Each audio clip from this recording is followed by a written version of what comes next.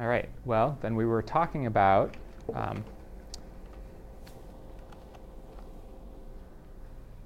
one-dimensional photonic crystals last time, which we call layers or periodic media. And now we're going to generalize that to 2 and 3 dimensions. And so we'll give it a little bit more interesting name, photonic crystals. These are a relatively new development in optics. They are engineered materials that have periodicity. This is our one-dimensional photonic crystal, just layers. Have periodicity in 2 or 3 dimensions. So you can see sort of what a 2-dimensional photonic crystal might look like. Has some periodic structure with translational symmetry in one direction. And then a 3-dimensional periodic crystal is similar in a sense to an actual crystal, and then it has a unit cell and it repeats in 3 dimensions. But these points that are drawn here don't represent an atom or a molecule in some unit cell. They represent a chunk of homogeneous material. So some macroscopic size of material that tends to be on the order of a wavelength, or at least when it's on the order of a wavelength, we get interesting properties out of these devices. They're fairly difficult devices to build. You can imagine that in order to lay down micron-size strips with a regular periodicity, that requires some specialized manufacturing and doesn't scale to sort of large sizes. There's a couple exceptions to that we'll talk about today. One is extruded objects for crystal fibers. But for the most part, these are things that are grown meticulously in vacuum chambers and research labs and aren't available commercially yet.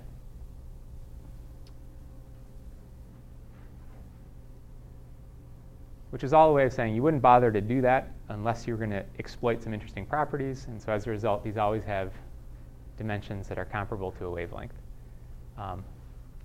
That said, there's nothing about these crystals that is unique to optical frequencies. And so typically the designs that we'll talk about and the behaviors that we talk about are first tested at microwave and RF frequencies, where things like this can be built assembling physical materials like Legos. Just building it together, lasting with RF waves, and you can get the same types of interactions. And then once you sort of verify the behavior, then you can work on finding a way to miniaturize it. Okay, so in these crystals, we'll start with 2 dimensions. We'll generalize to 3D.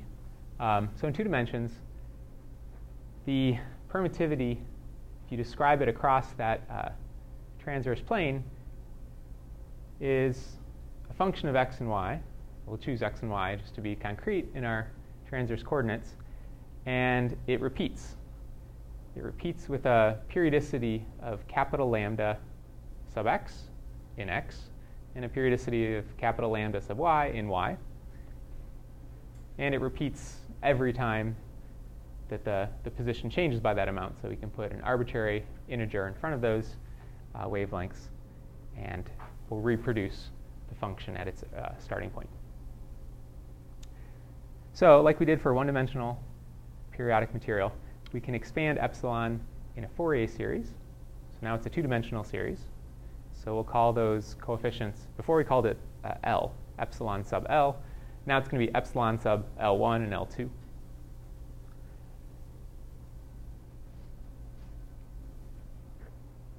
And like we did for one dimension, we can write a block wave vector, or a block wave that has some amplitude, which is going to be periodic in x and y. It's going to have the same periodicity as the underlying material.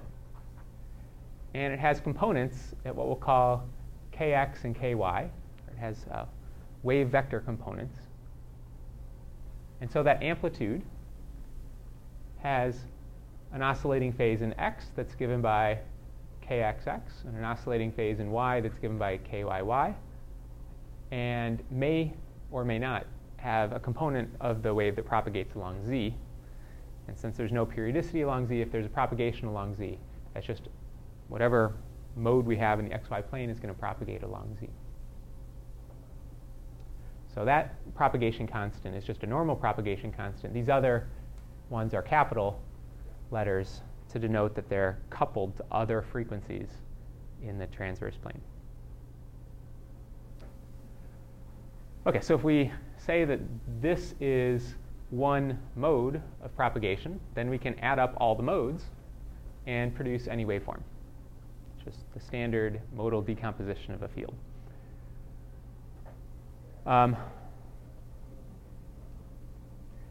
A couple notational comments.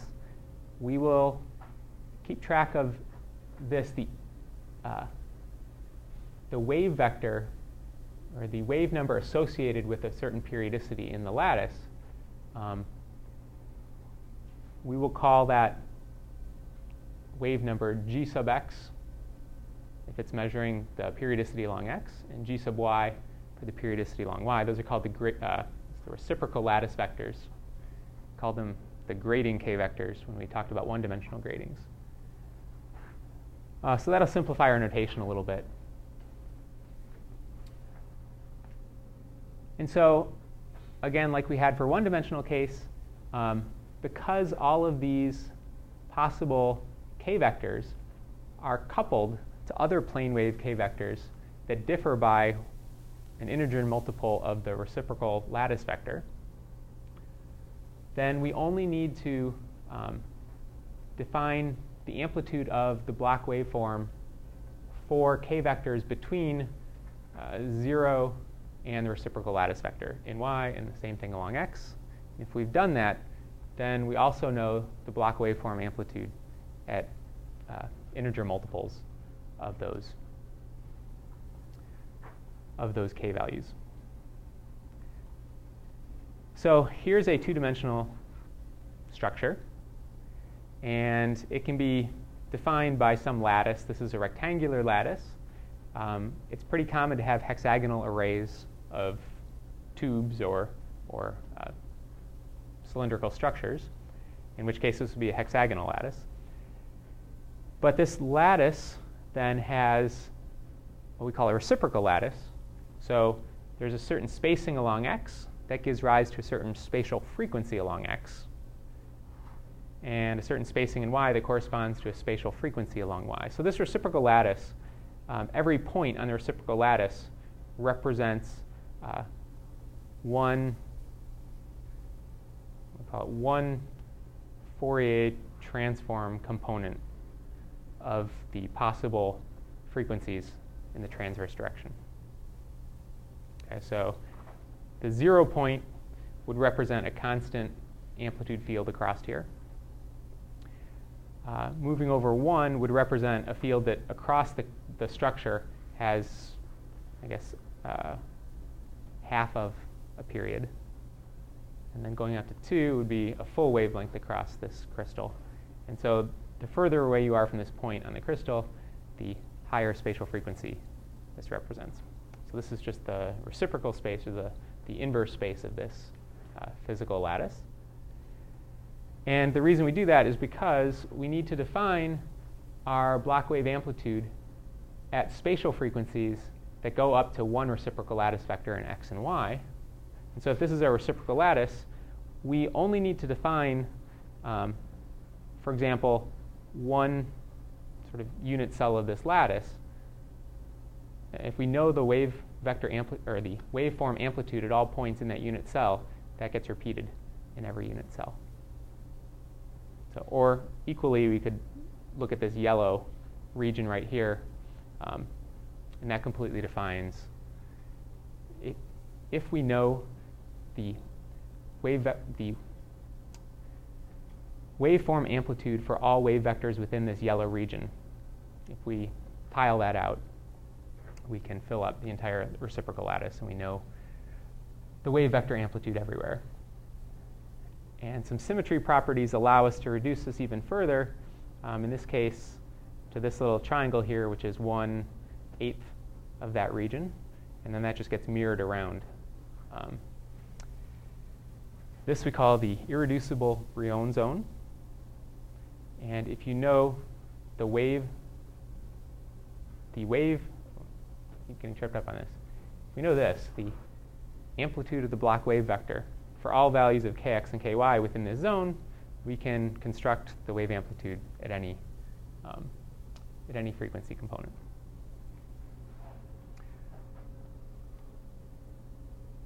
So one of the things that we did before is we looked at the dispersion relationship. We plotted omega versus k and found that there were regions where there was no allowed k vector for a given frequency. So we had a couple different plots. Last time we had a plot that looked like this, where it was plotting omega versus k. And the time before that, we had a plot that showed bands.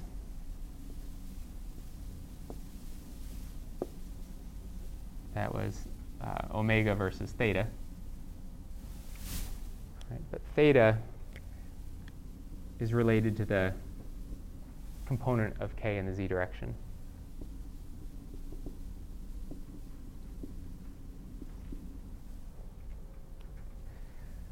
So this is a form of a dispersion relationship. This was a dispersion relationship. In this case, what we would need is sort of a three-dimensional plot. If we look, here's a Brion zone, irreducible Brion zone. The plot of omega versus k, there's two dimensions that k can have. There's an x and a y component. So we need a two-dimensional plot in k and then the third dimension in omega. And then we would need every point in that space to maybe be represented by a certain color or something. So it's a sort of contour plot that is not easily visualized or created. So the dispersion diagrams that we have for these typically do the following. If you trace out the values of k going around the edge of the irreducible Brion zone,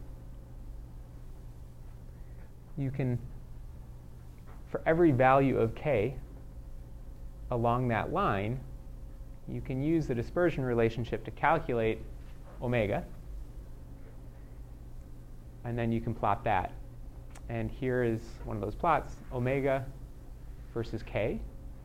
And this is from your textbook. K is, it's going from points gamma to m to, I can't read that, L, maybe, gamma to m to L and back. So this,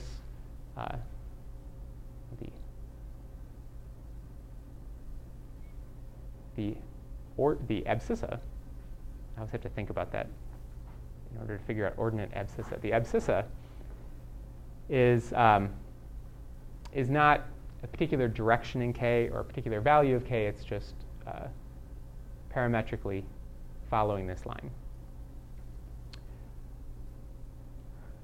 The ordinate is omega, and the shading on the plot represents the presence or absence of a band gap, or the sign of the imaginary part of k. And so the dispersion relationship gives us these lines here for this particular geometry.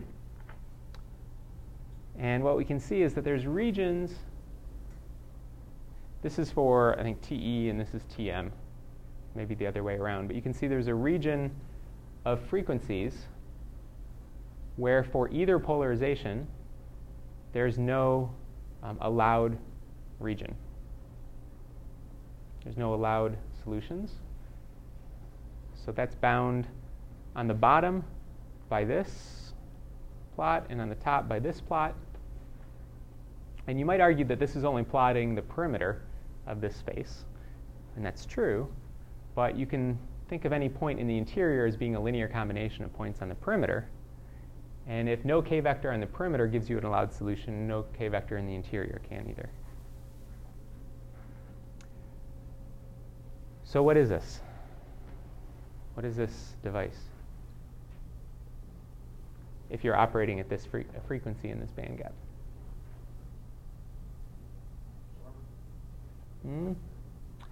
We'll assume that it's made entirely of dielectrics that are lossless. So there's no energy going into the material. So it's a mirror. And in which directions is it a mirror?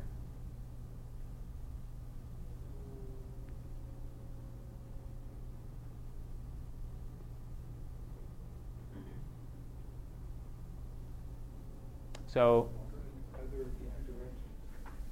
yeah, either of the two. For these plots over here that we had, this was like a plot for our layered material, where you have a high and low index layer. And at a particular frequency, you'd get a range of angles at which it's a mirror. Right? And when you deviate from those angles, it no longer functions as a mirror. Here, this is being plotted in two-dimensional transverse space. And it says that for any transverse k vector, there's a band frequency. This is a mirror for any light, for light at any orientation in the transverse plane.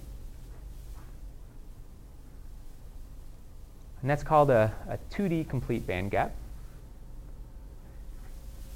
This ignores three-dimensional. This is just a two-dimensional structure. But you can also have three-dimensional band gaps, where you have devices then that are mirrors for light incident at any angle. So it's a little bit of a holy grail in the sense that it's a perfect mirror.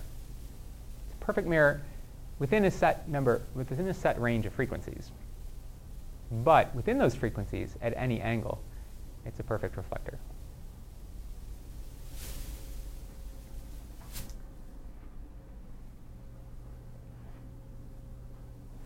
And so if you have a perfect mirror, you can guide light that bounces off your mirror many times without worrying that the absorption will eliminate the power in the light when it gets to the other end of your guide. And the thing that we guide light with over long distances is fibers.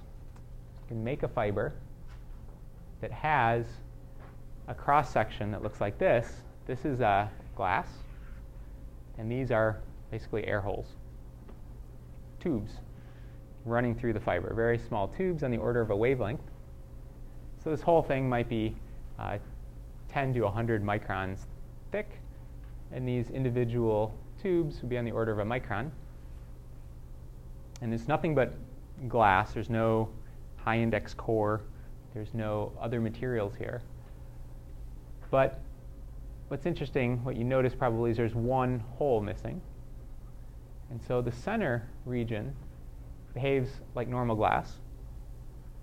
And it's surrounded by one of these two-dimensional periodic structures, which at the right frequencies can be perfect reflectors. So now the light that's in the core is bound by not total internal reflection, which is what you have in a step index fiber, but it's bound by this the band gap that surrounds it. And so you can get lossless transmission through a fiber. And as I've drawn it here, this might appear to give similar behavior to a conventional fiber. The light's going through glass in the middle. So a lot of the behavior of the fiber is dominated by the material that the light is propagating and not the material that binds it. But we'll see that there are some interesting effects that come from having this type of geometry. So this geometry drawn here, where there's a regular structure to the holes, operates in what we call that a photonic crystal fiber. It operates by photonic band gap guidance. There's a very similar type of fiber that operates in what we call effective index guidance. And so I'll describe both of those. A couple parameters. The spacing between the holes we'll call capital lambda to be consistent with what we were calling our two-dimensional photonic crystal. In fiber design, that's often called the pitch of the holes. And then the hole diameter is called d. And those are called holes. So these are also called Holy fibers.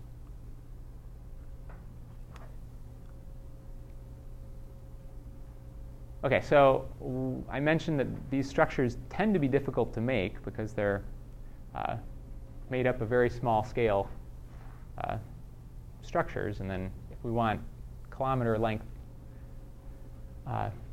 objects, how do you reconcile that with the need to produce this sort of micro size structure?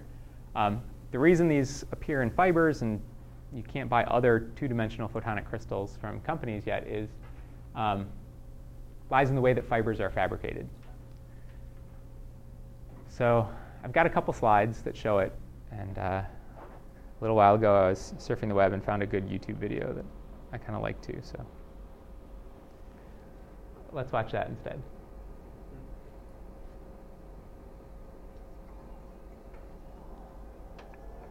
It's at times a little bit Every time you talk on the phone basic, or go on but the internet, what you say or type travels to its destination.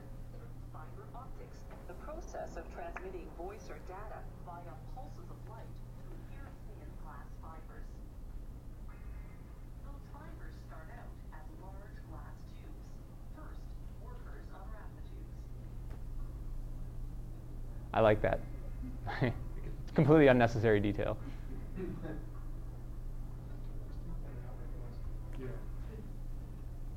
they submerge them in a corrosive bath of hydrochloric acid. That removes any oil residues. Then they set a tube into each end of a blade.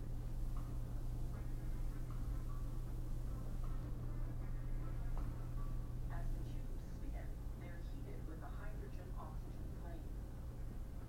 When the glass turns white, it's getting close to hitting peak temperature.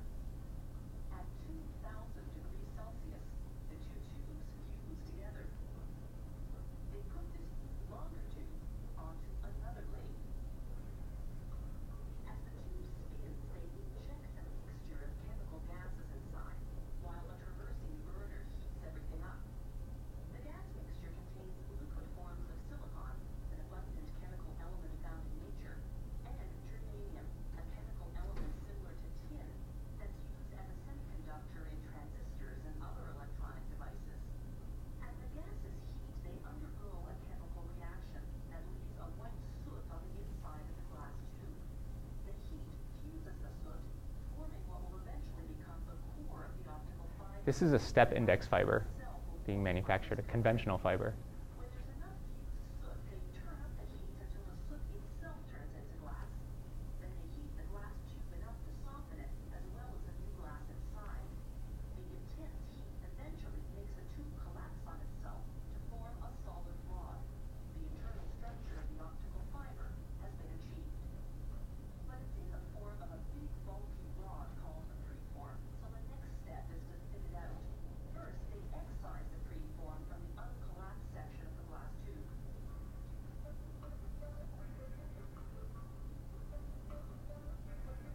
Then they install it vertically into the drying tower, which will draw out the final shape.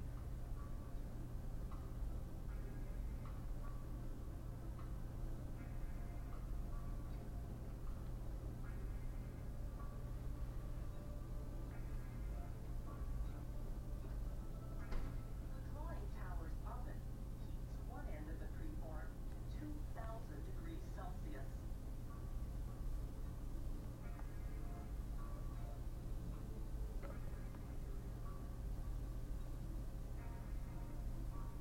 The glass softens.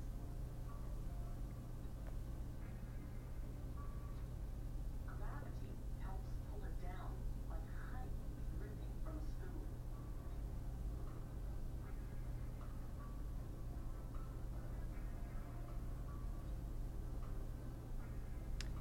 He didn't cut that, he scored it. And once there's a score, it cleaves. They stretch the soft glass and keep stretching it until they form a thin glass fiber. A series of pulleys measures the tension on the fiber as it's being drawn. A special monitor makes sure the fiber's precisely the right diameter, 125 micrometers. That's about an eighth of a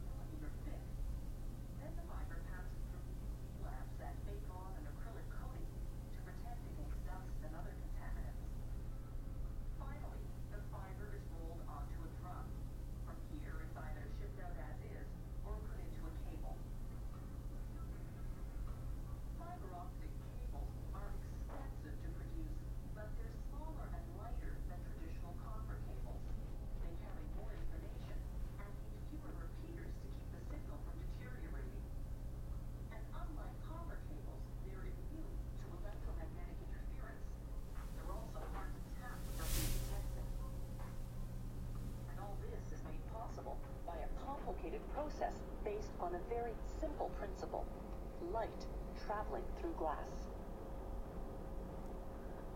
When they say they're expensive to produce, in terms of anything that you'd do in physics laboratories, they're not expensive.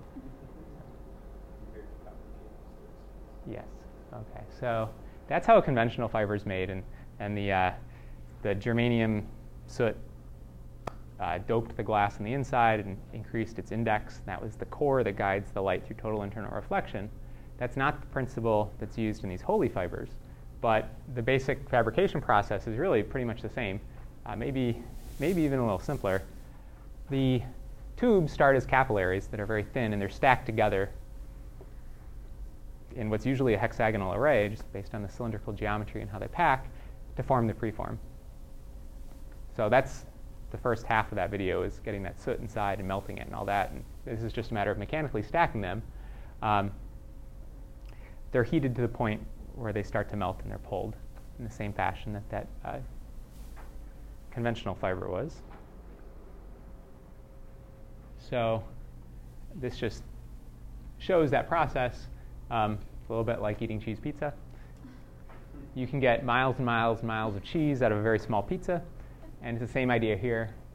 So just a little bit of engineering, or a little bit of physical alignment of the material that goes in the preform can yield very long lengths of cable.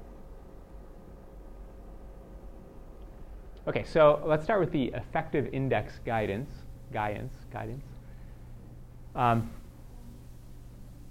The idea here is that if your holes are smaller than the wavelength of light, significantly smaller, then essentially the light can't resolve them. It doesn't see them as holes. It just sees them as just sees the average of the material in sort of a wavelength diameter volume of space. And as a result, that index that it sees is decreased by the absence of material in that hole. And we can argue that the average index then has to be the spatial average of the index of the material. So if A is the cross-sectional area of your material, and A sub hole is the area occupied by the holes, then this is the area occupied by the material. That has an index n.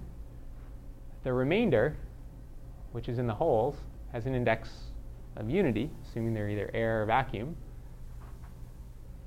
And so we can average that over the full area, and that gives us the effective index seen. Okay, and that's under the assumption that the wavelength is much larger than the diameter. Right? So as the wavelength gets shorter and shorter, as you go to higher and higher frequencies, the assumption that you can average the index breaks down. We'll see some interesting things happen in that transition. But if you are in that regime where you can treat it as having this average index of refraction, then you can write that, treating the area of a hole as the diameter of the hole squared times pi, and the area surrounding the hole as being pi times the hole spacing squared. Then the ratio of the hole to the fractional area encompassed by the hole is going to be the hole diameter divided by the inner hole spacing squared. And so this is the fractional area of the hole, and that's the net reduction in the index in that area. So you can write the average in this form. It's only a function of the material and the geometry of the holes.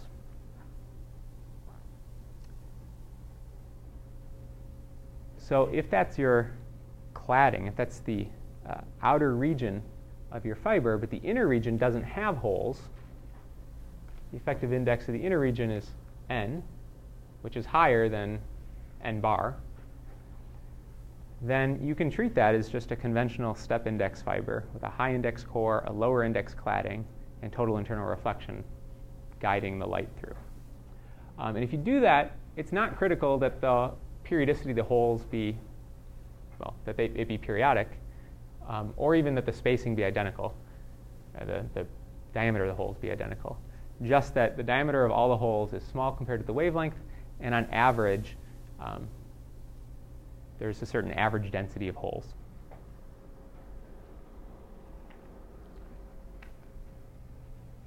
But at shorter wavelengths, where this assumption breaks down, and the wavelength becomes comparable to the size of the holes, it begins to see the holes. The light begins to no longer average over the effective indices. And as that happens, the light will be guided, or the mode of the light will be concentrated in the high index region. You can think of it as the light will reflect off of the holes through total internal reflection. What effect does this have on the dispersion for the cladding? Is my question to you.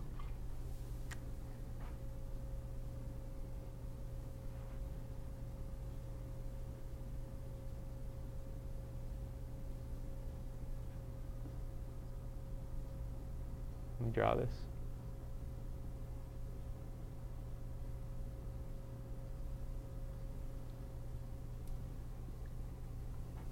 Okay, so there's our poly fiber.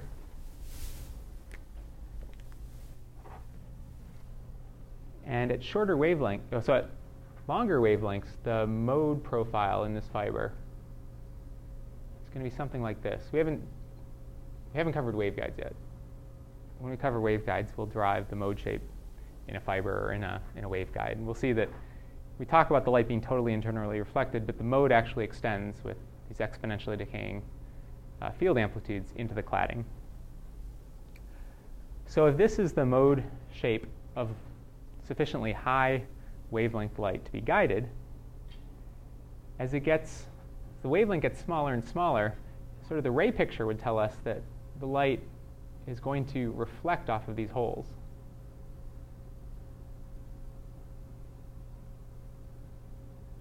Right? Total internal reflection going from high index to low index. That will get total internal reflection, and the result of all the possible rays that can be bouncing around in there give you a larger field amplitude in the glass than you have in the holes. So I'm just going to kind of make this up, what the field amplitude might look like. Just a cartoon of how it might change.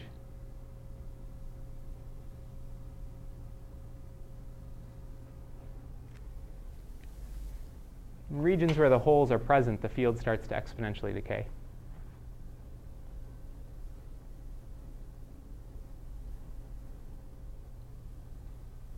So which of these modes overlaps the holes more? Let me write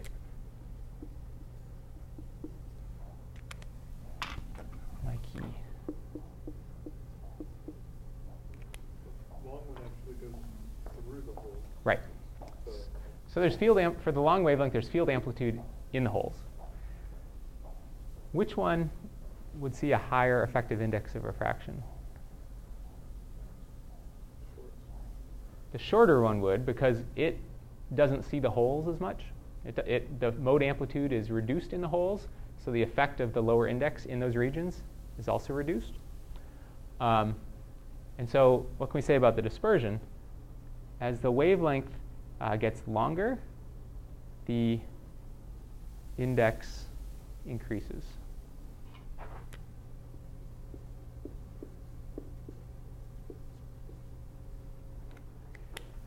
Which by itself is not particularly interesting. Normal glass has a positive dispersion. Call that normal dispersion. It would be really interesting if the sign of that were flipped, because then you could cancel out the dispersion in materials. It's not. It's the same sign as that in regular materials, but the dispersion can be A, much stronger, and B, engineerable.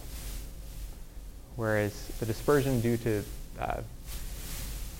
the dispersion inherent in materials is difficult to manipulate. It's basically, it is what it is, and You have to work around it. In this case, it can be engineered based on the spacing and size of these holes to manipulate the magnitude of this value and also the functional form of n of lambda. I thought you said n of the long wavelength is less than n of the short. It is less, and so going to a higher wavelength gets smaller.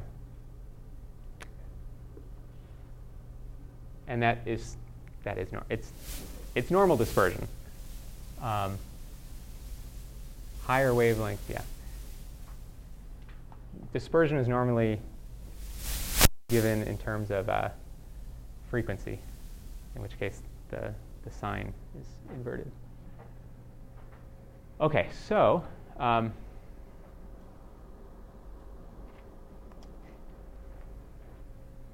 for typical geometries,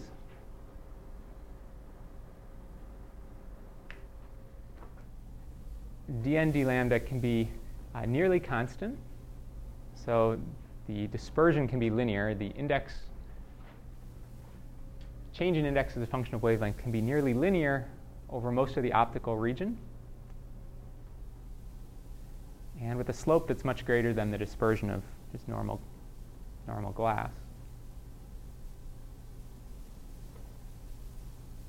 And so I'm jumping ahead a little bit, but there's a parameter, a sort of figure of merit for optical fibers called the V parameter. It's given by this functional form. It depends on the difference in index between the core and the cladding. And this V parameter is important in determining the number of modes in a fiber. And I think on this slide I say the number of modes is about 1/2 V squared. In fact, this numerical factor in the front varies tremendously based on the geometry of the fiber, whether it's a gradient index, single step index, photonic crystal, and I think on the very next slide I have a different value. So I need to update this slide. But the number of modes in the fiber scale as V squared. V is going to be large when there's a large difference in indices. So a large contrast between the core and the cladding. And that's going to allow a large number of modes to propagate. Another way to think about that is the size of any individual, the size of the mode structure is small. Therefore, you can fit many modes into the core. Well, so an interesting thing happens when the index of the cladding is strongly wavelength dependent.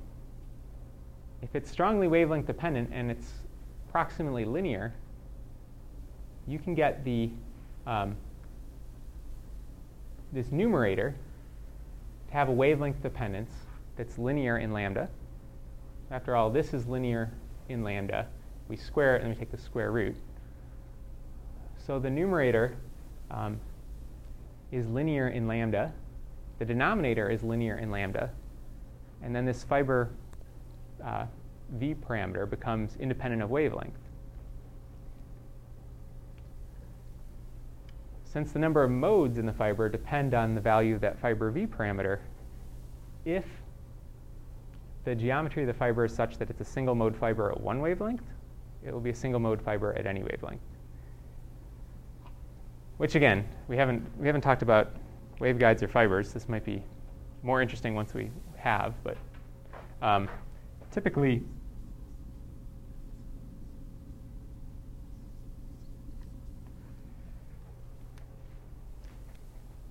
this constraint gives you single mode operation. The ratio of the diameter of the fiber to the wavelength used has to be less than some number. This NA is the numerical aperture of the fiber. It's square root of n, the core index squared minus the substrate squared. So typically for a given diameter fiber, the wavelength needs to be at least a certain value, a certain cutoff value, in order to have the fiber operate as a single mode fiber. Single mode fiber is generally desirable, has less distortion, and maintains the phase front of the field much better than multimode fiber. So normally when you buy a fiber, there's only certain wavelengths that you can use it at and have it single mode operation. With these Holy fibers, that's not the case. The ratio of the fiber diameter to lambda, capital lambda, that's the pitch of the holes, can be adjusted such that the fiber V parameter as a function of wavelength always stays below the threshold for single mode operation. Yeah, and here I say the number of modes is about V squared.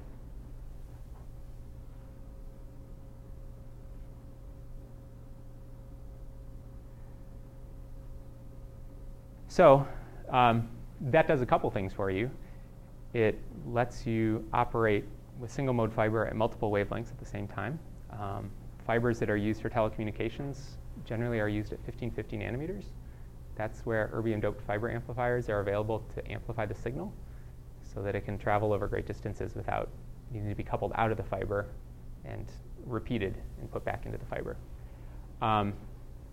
But there's also low loss in fiber at 850 nanometers, where there's LEDs available to drive it, and at 1310 nanometers, where there's indium gallium arsenide phosphorus lasers that are available to drive it. So these other bands that are useful or are interesting. And normally, if you buy a fiber with a certain diameter, it will work as a single mode fiber at one of those wavelengths, but not at the others. This type of fiber would work at essentially any of those wavelengths, and it's called endlessly single mode fiber. I love the name. So this is new. This is was first demonstrated in the laboratory 12 years ago, and they're now commercially available. So it's one of the first 2D photonic crystals that's available.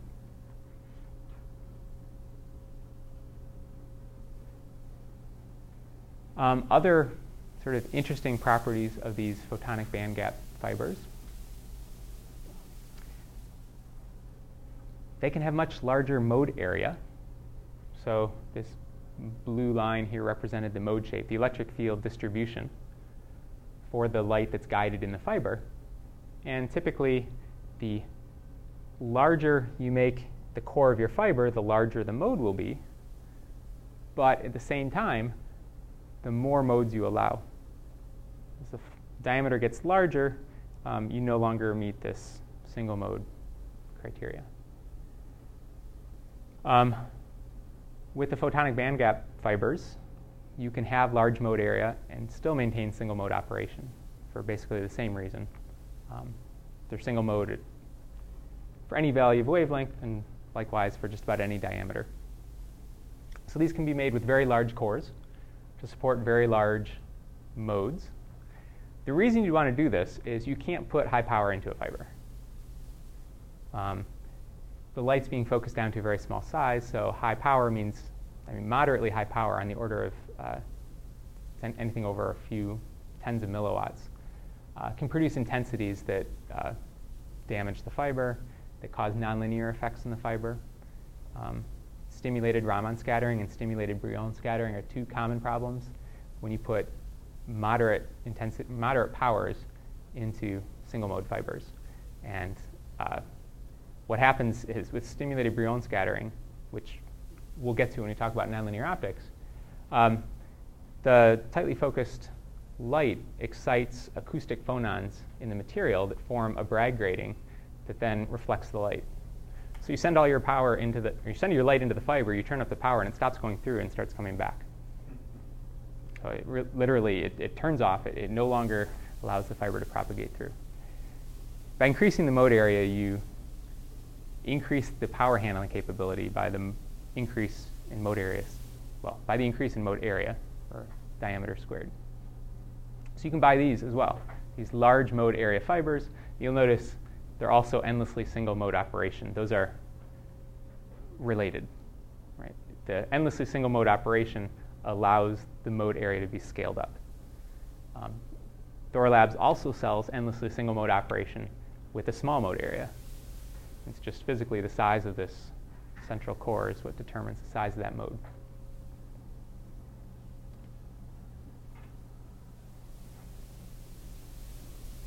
Okay, so that was a little bit about the effective index guidance. Photonic band gap guidance is also possible, and that's where this cladding structure operates like a photonic crystal and just has a band gap, therefore unit reflectivity.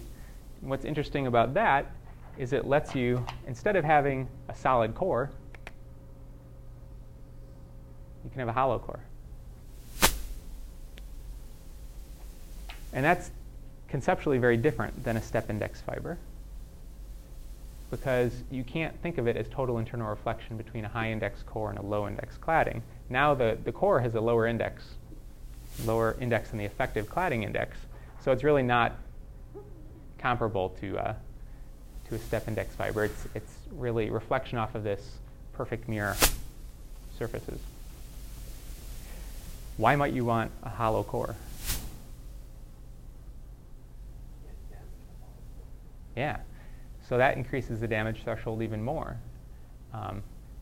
It also eliminates the effect of stimulated Brion scattering. You're not going to set up an acoustic, well, I guess in theory you could set it up in air, but in practice, if you don't have a material there, you don't have the nonlinear effects. They have air and they're not vacuum? They're, yeah, you know, I wonder that myself. These little capillaries, can you treat them as just being vacuum? But everything I've seen says air-filled. So I guess what air is made up of nitrogen, which is diatomic and has 20 angstrom size. And these are micron size. So I imagine you could put it in a vacuum system and pump it out. I don't know if you'd ever get all the air coming out of those fibers. Well, I But- wasn't sure if the manufacturer Yeah. Right, so hollow core is beneficial. It gets rid of all the problems many of the problems associated with propagating through material. So another one is dispersion. Dispersion, it turns out, in a glass material is what limits, well, it's what limits the bandwidth of transcontinental fiber. Material dispersion in glass at 1550 nanometers is about 25 picoseconds per kilometer per nanometer. Yeah. And what that tells you is that if you put in signals at one end that are, you can get up to about 100 gigabits per second signals, then your pulses have some spectral bandwidth because they're pulses. You make them shorter, that spectral bandwidth becomes larger. And as they propagate over great distances, the different regions of the spectrum propagate at different speeds and spread out. And if the pulses are too close together, they eventually spread out until they overlap. So that dispersion limits how close your pulses can be. That limits your data rate. 100 gigabits per second is still, I'd say, impressive over transcontinental distances. But the carrying capacity of the fiber, if you just look at the absorption of silica, is on the order of terahertz, not gigahertz. So getting rid of the dispersion in the core goes a long way to improving the bandwidth. That said, I don't know that there's any kilometer-length fiber installations using this photonic bandgap fiber. There may be, but most of the fiber that was laid for telecommunications was done in the 80s and 90s, before these even existed. And I'd say the carrying capacity of the fiber that's installed is not the limiting factor in bandwidth issues. Okay, so getting rid of the material in the center doesn't completely eliminate dispersion. The mode still has some amplitude in the cladding, and so the effect of the cladding will still have an effect, but the mode amplitude is reduced in the cladding. A couple other things that are kind of neat. You can bend these much more tightly than you can conventional step index fiber with sort of a conventional total internal reflection guided fiber. If you have, think of rays propagating at shallow angles relative to the fiber axis, you're going to get total internal reflection on the interfaces. But then if you go around a sharp bend, the angle of incidence may be shallow enough that you can get transmission out. So it's called bending losses, and it limits how tightly you can spool fiber. That's not an issue with the photonic bandgap fibers because they are perfect reflectors at any angle of incidence. Oh, and another kind of neat one is when you couple light into this fiber, there's no interface that you're going through. So there's no 4% reflection off the glass interface. And fibers generally are not anti-reflection coated. So in order that 4% power loss may not be significant in terms of power. You can't put high power in there anyways. But if you have these fibers coupled together and you get 4% reflection, you get standing waves inside the fiber. And you can get the fiber turning into frequency filters. The way that's typically avoided is the ends are cut at an angle. But that's much more difficult to deal with. If you want to couple two fibers together that are angled, you need to orient the angle of the cuts. So you can't just mate them together with any arbitrary orientation. So there's a lot of practical advantages, and there's really not any increase in manufacturing complexity. So these are kind of interesting and recent developments. A few other geometries that you'll see. There are the hollow core, which are designed for zero dispersion. These are some of the operating features. Large operating bandwidth, and virtually no Fresnel reflection, light going in. So that's basically what I just described. They also market the exact opposite.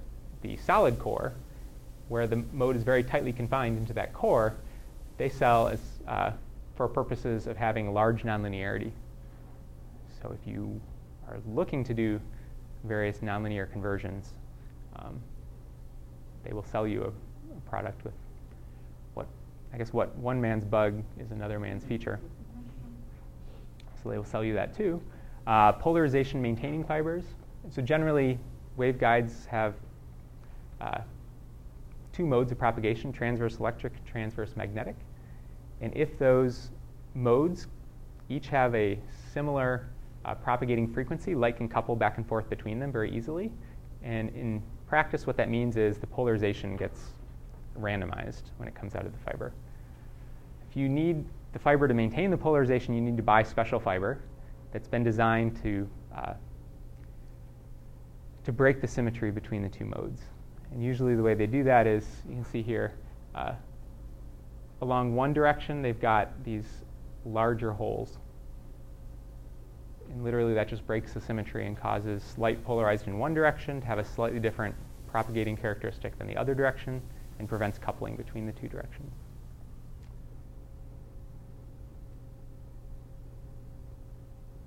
Okay, so those are 2D crystals.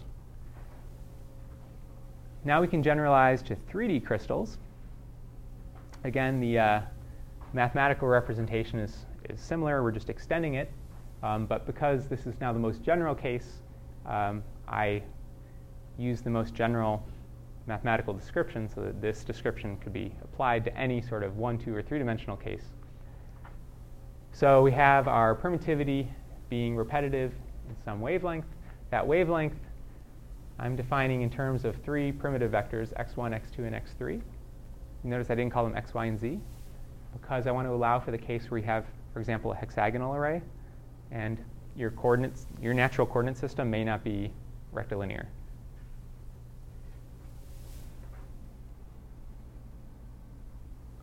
And if that's the case, you can again expand the permittivity in terms of the different spatial frequency components. G, again, is our reciprocal lattice vector, and it's described in terms of these the reciprocal vectors for the different lattice directions. And the definition of those reciprocal lattice vectors is a little bit, maybe daunting. But if we just think about the case where we have a rectilinear geometry, and we'll let lambda 1 be the period in x, lambda 2 be the period in y, and lambda 3 be the period in z, then what this is saying is the lattice vector along x is 2 pi times, this is y cross z, which is in the x direction. And down here I have y cross z, which is also in the x direction. And then I have x dotted with x, which is going to be a magnitude. And so I'm going to have like 2 pi over the periodicity in x. So that sort of gives me what I would expect in the rectilinear case.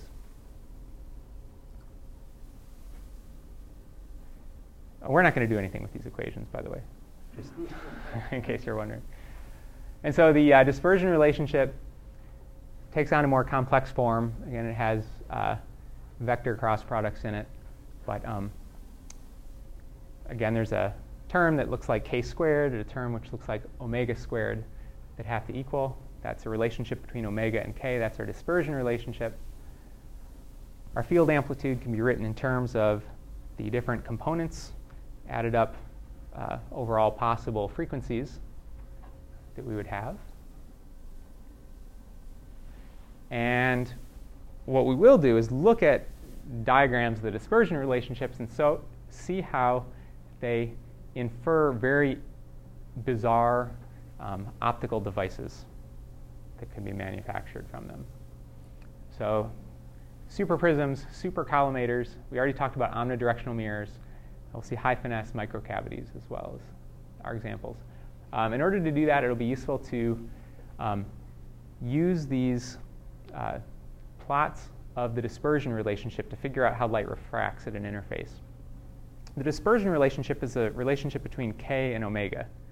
And if we plot contours in k space for a given omega, and if we just start with a very simple case, just glass, isotropic glass, those contours would be circles. And actually what each circle is a normal shell for a particular frequency. Remember the normal shells from way back when? They were these spheres or ellipses. And if we take a two-dimensional slice through k space, those spheres or ellipsoids would be circles or ellipses. And so for glass, it's isotropic. Its normal shells are spheres. The cross-section in the kx, ky space is just a circle. And at a particular frequency, we have a particular contour here, and that's one of those normal shells. Now, I'll remind you that the group velocity, or the phase velocity, is given by omega over k. So on one of these shells, the frequency is defined, and the value of k is just the distance from the origin to a point on the shell. So we can find the phase velocity, or we can represent the phase velocity on this diagram. The group velocity is given by the rate of change of omega in k space. Remember, the d omega dk in one dimension, and it's the gradient of omega, where the gradient is measured in k space. So d by dkx plus d by dky plus d by dkz. What that is, that's the normal to this contour. So at a point over here where the phase velocity is in a direction, say, up and to the right, the group velocity is normal to this surface. It's also up and to the right. And it points in the direction of increasing omega. So increasing omega means increasing values of k, larger and larger normal shells. Right. There's one particular omega, I think now.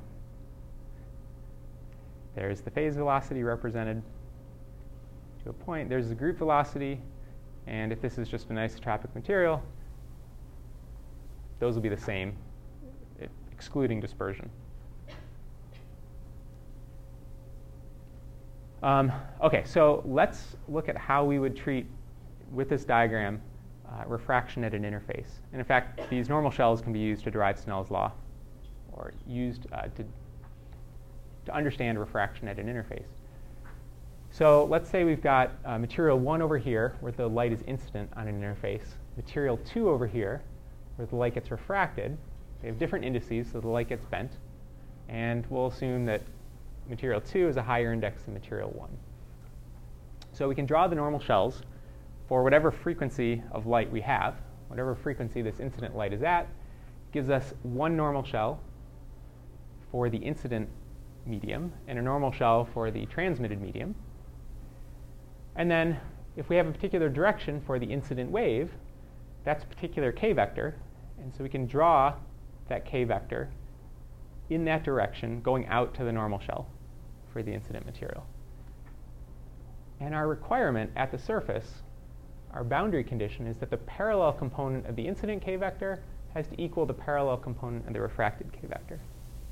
That parallel component tells me how fast or how many times per meter the electric field is oscillating through a max and a min as I go along the surface.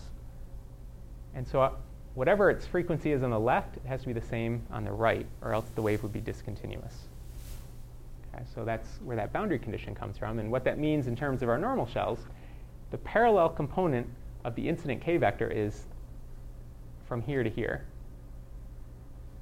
Right? And so if this is my interface, I can draw a line perpendicular to that, and the parallel component of ki is from the origin to that line. Well, the parallel component of k sub r, the refracted wave vector, has to be the same, meaning k sub r has to lie, by definition, has to reach out to this normal shell, but also has to lie along this line. So that requires k sub r go to this point right there. That's the direction of the refracted wave. And because these are circles, the group velocity is going to be in the same direction. These are circles, so the normal to the surface is in the same direction as the point on the surface. And you can just take this vector and draw it up here. And if you were to measure the angles, you'd get what you would expect based on Snell's law. And really, this is Snell's law because it's saying 2 pi n over lambda times sine of this angle equals 2 pi times n2 over lambda times sine of that angle. The 2 pi's cancel out, and you're left with Snell's law. OK, so let's do this now for one of these wave vector diagrams for a photonic crystal. So again, we'll plot contours of different angular frequency in k-space. So here's kx, here's ky. Our k-space only needs to encompass one irreducible Brillouin zone, and that for a rectangular lattice. So here's our rectangular lattice of holes inside of a material. That irreducible Brillouin zone is one of these triangles here, gamma m x, just like what we saw at the beginning of our 2D photonic crystal discussion. And in fact, this is one unit cell of the reciprocal lattice, and whatever the pattern is here has to get repeated because that was one of our constraints and why we said that the unit cell could represent the wave propagation for any possible k vector. So this looks very different, right, than just a bunch of concentric circles. And in fact, it has to look different because concentric circles don't give you a periodicity. So the very fact that it has a periodicity means it's going to have these sort of weird things where you have what would have been sort of a circle going around the center point now has to sort of bend up and go around a different center point, right, once it crosses this edge to the unit cell. So you have these sort of bizarre contours, and that's where interesting things are going to happen, where the behavior is going to be different than in a regular material. Okay, so these are plots for one's TE and one's TM. That really doesn't matter for us. All we care about right now is this sort of bizarre contours. And let's look at a similar case of refraction. Here's a periodic crystal, or photonic crystal. Here's incident light. Here is our wave vector diagram for the particular frequency that we have. So we've isolated just the contours that represent that frequency. And in black, I have, that's just a normal shell for an isotropic material, air. That's the incident material. And then in red, I'll draw the normal shells for the refracting material. And before, that was just a bigger circle if it was going into an isotropic material. But now it's going into this periodic structure. And if I choose the frequency right, that contour will be one of those odd odd contours in the corner. And so if I choose a frequency such that I have one of those, that's one of these red contours, and I've drawn it around every, well, I haven't drawn this, I took that out of a textbook. It's drawn around every corner. Okay, so we'll follow the same procedure. Our incident light is pointing in this direction, so I'll just draw my incident k vector going to a point on that normal shell. And then I will recognize that my interface is kind of at 135 degrees. I can draw that down here. The normal to the interface then is at 45 degrees. And my refracted k vector has to have the same parallel component as my incident k vector.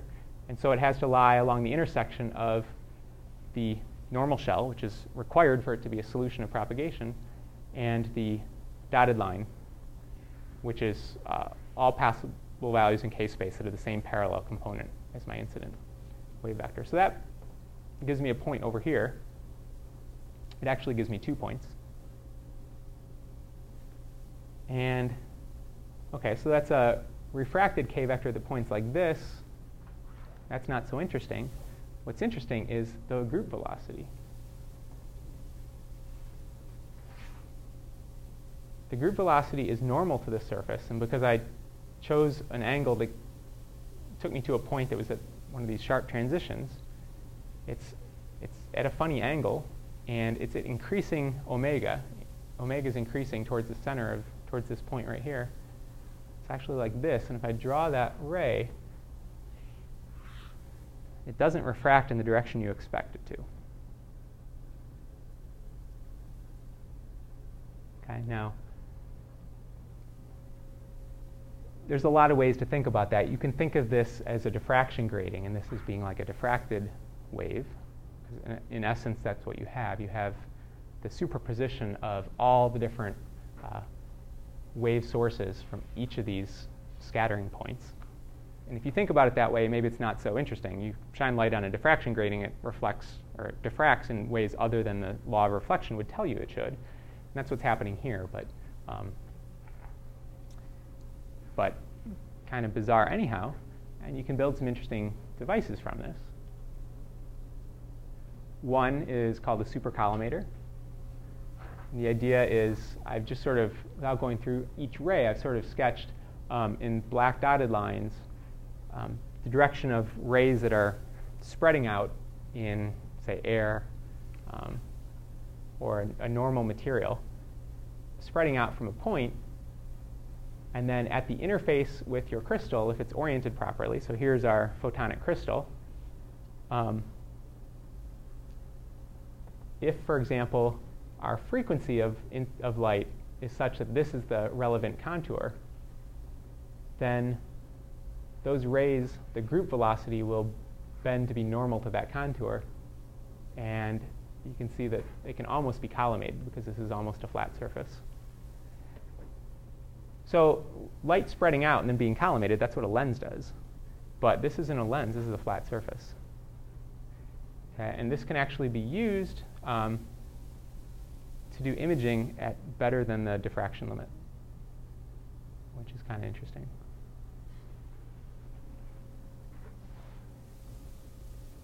Okay, super prisms. Prisms, one of the main features or typical uses of a prism is through the dispersion of glass, the index is different at different wavelengths, therefore Snell's law refracts the light at different angles, and we get angular dispersion. We can separate different wavelengths into different angles. It's useful for a lot of things, for spectroscopy, for multiplexing signals of closely spaced frequency.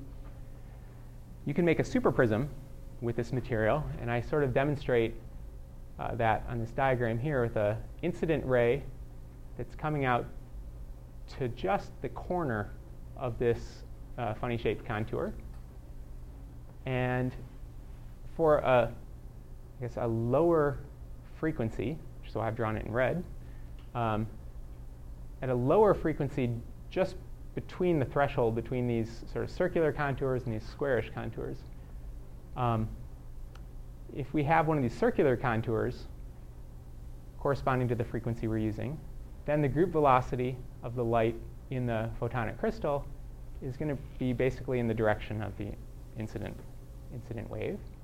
But as the frequency changes just a little bit to push us over that threshold, the angle of the contour changes and the direction of the group velocity changes. So for two closely spaced frequencies, you can get two largely varying output angles. And again, this is at a planar interface. So some potential advantages to that. And the amount of angular dispersion is orders of magnitude larger than what you'd have here, and largely because you can engineer this crystal to have the contours that you want, whereas with the material, you're pretty much stuck with what nature gives you. Okay, so if you're interested in reading more about these photonic crystals, a lot of this was taken out of an online textbook, Photonic Crystals book, and that's in the notes. I just think it's fascinating, and I would love to get my hands on some of these, but like I said, they're not commercial products. So you have to know somebody who has a research lab that does this. So I will try to make some friends.